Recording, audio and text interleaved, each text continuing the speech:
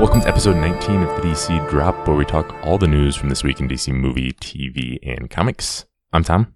And I'm Zach. And starting off, we will start with the new TV spot for Aquaman titled Waves, a short little clip that you can watch on YouTube. Not a whole lot of new stuff, but some funny stuff that maybe we didn't see in the other ones. You that fish boy from the TV. Yeah. That made me chuckle.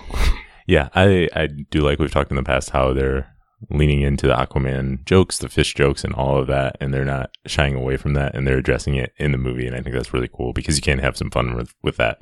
I'm sure Arthur will be asked if he can talk to fish, and he will say that their brains aren't smart enough, and all of that, but yeah, I think that's cool that they're addressing those jokes that Aquaman has been for so long, both visually and story-wise with that, so I think that's pretty cool, and it just looks good. It continues to look good. I like everything I've seen from Aquaman.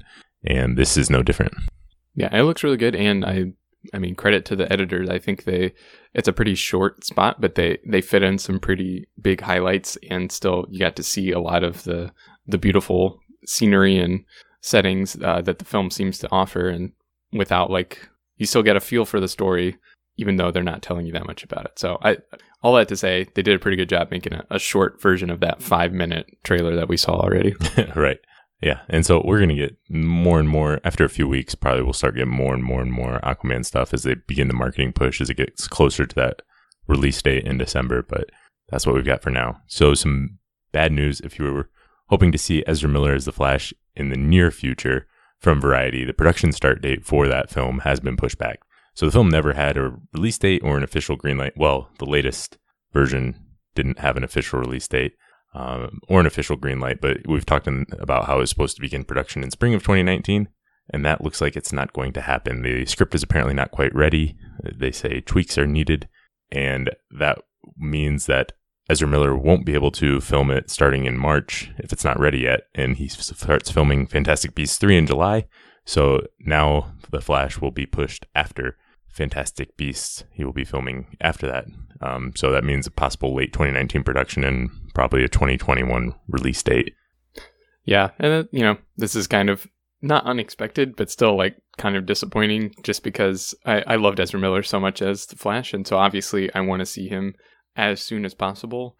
But that being said, there's stuff to hold you over. There's lots of stuff to be excited about, but again, it's just kind of disappointing. A big character like this, they're not gonna get their solo film for a while yet.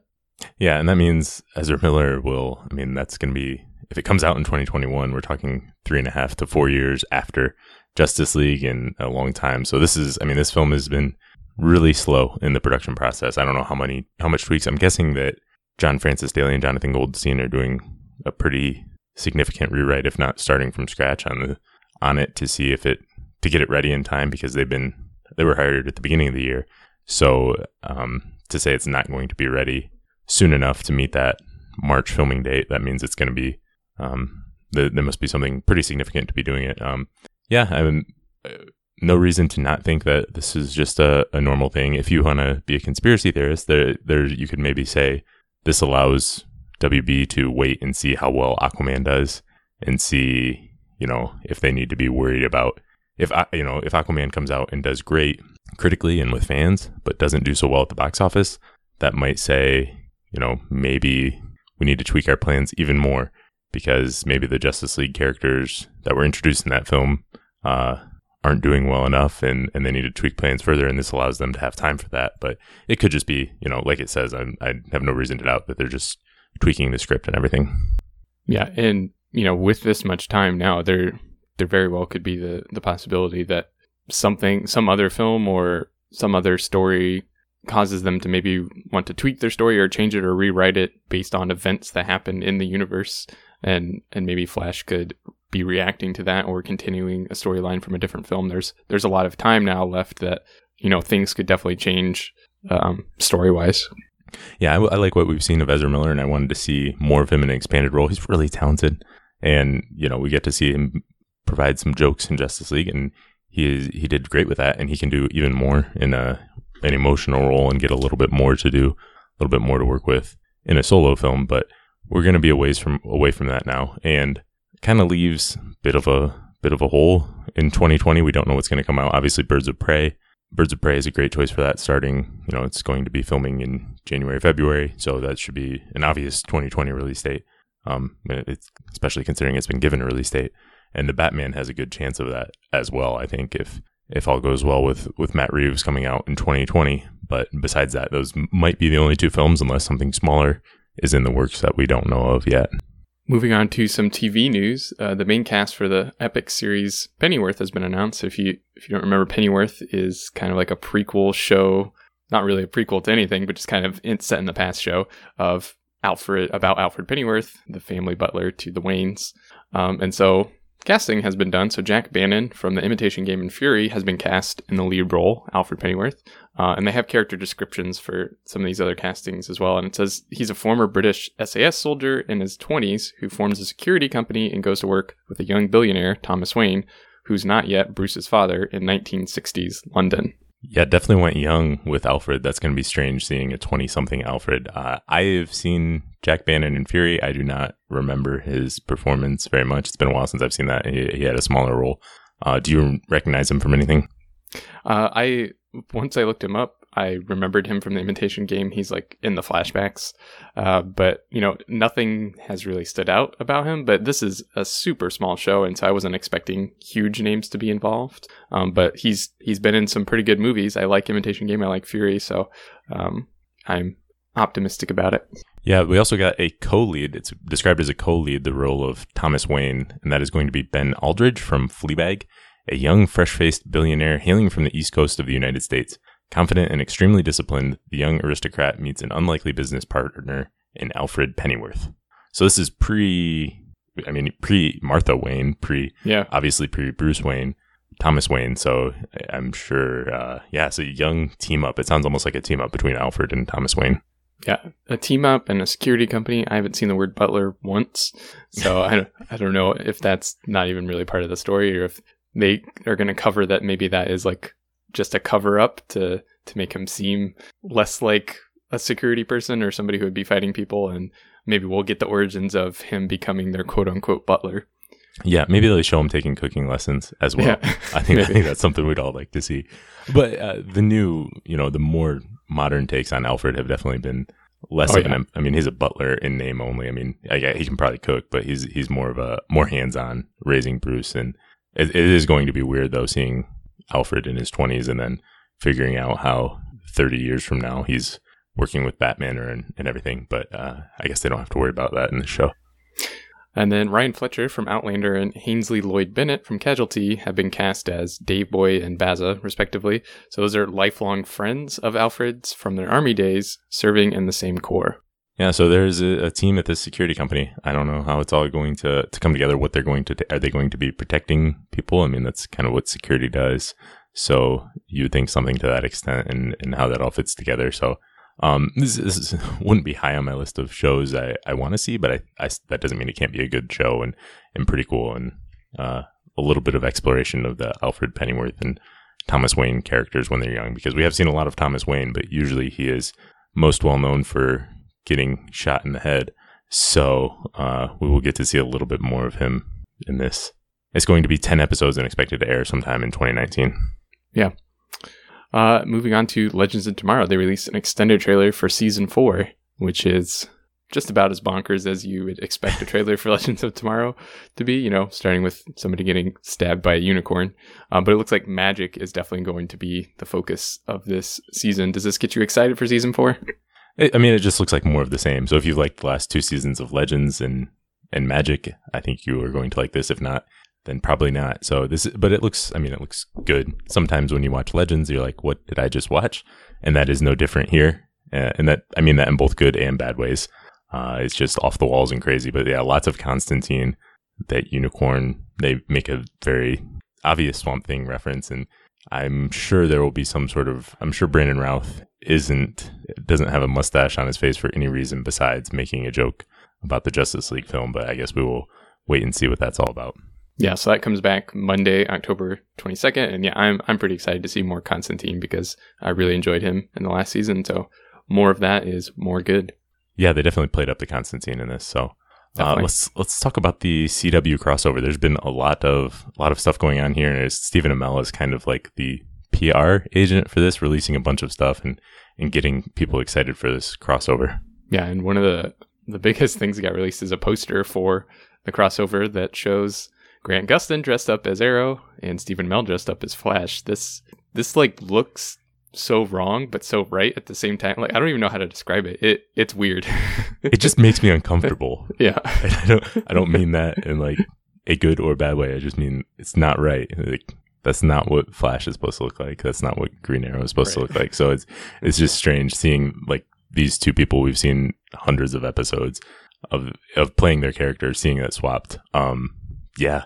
I really wonder what this is about. If this is a Freaky Friday situation, because Amell said, "My name is Barry Allen and I'm the fastest man alive." So I'm guessing that's what it is. It could also be an alternate world where Oliver Queen grew up to be the Flash, was struck by lightning, and Barry Allen was stranded on an island. They could go that way, but it looks like a Freaky Friday type thing. But yeah, just weird and uncomfortable to look at. I'm getting used to it the more I see it, though. Yeah, and it's also got like the little line above it says Destiny will be rewritten, and I know you've been talking about Dr. Destiny a few times in regards to this crossover. Do you think that's a hint at that? Yeah, that Dr. John Deegan. I'm sure this is as close as we get to official confirmation that Dr. Destiny is the villain, and I think that's a pretty strong indication of that. Yeah, that with the poster words there. We also got our first look at Tyler Hoechlin in a black Superman suit, shared, of course, by Stephen Amell. What are your thoughts on this, Zach? It's cool to see a black Superman costume. There's a lot of other places, maybe in a movie, that I would have liked to see a black Superman costume. But yeah, I mean, it looks decent on him.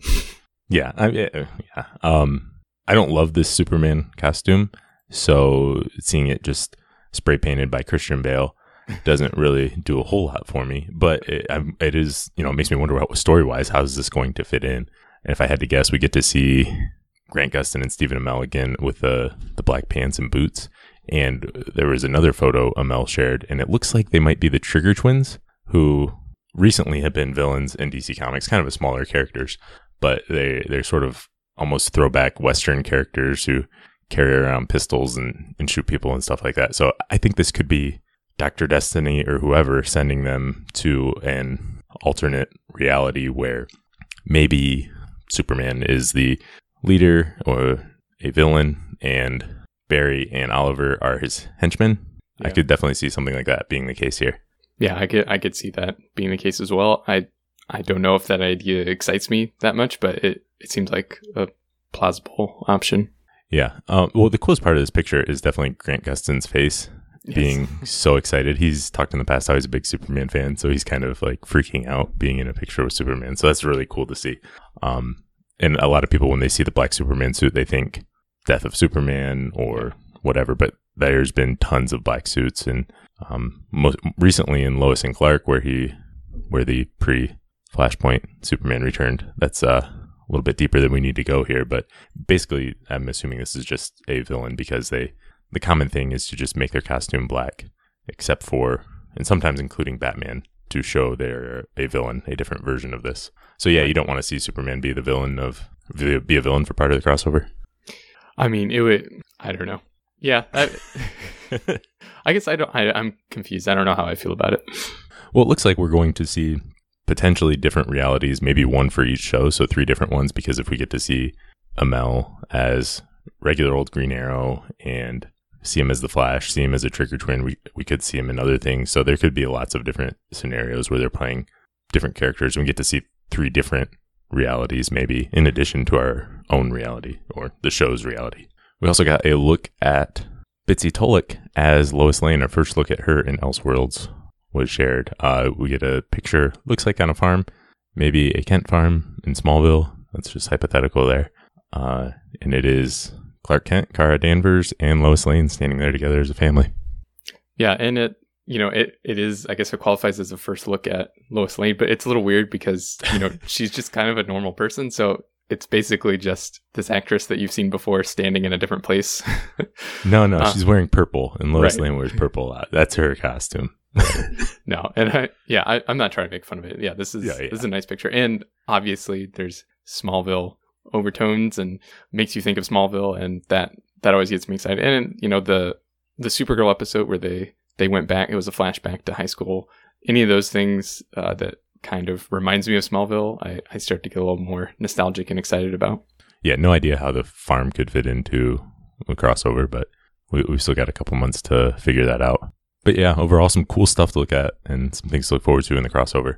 Elsewhere for Supergirl, it has been announced that Lex Luthor will have a recurring role in the later parts of Season 4.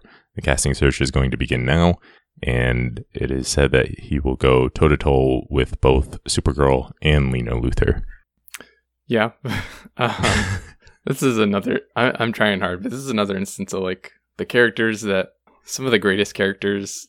not just in like Superman or DC Comics, but just in general, being used in maybe situations that I'm not super excited about because I would rather see those characters used other places. And I know I'm normally the one that I guess is like saying I'm all for different versions of characters in different places, but it's more like the relative power levels and importance of characters. And I think, I don't know, I'm assuming they're going to make Lex like really weak and not that smart compared to everybody else because they need to make everybody else look better for the show, and that's I guess what I'm not super excited about, but yeah, I'll wait to see.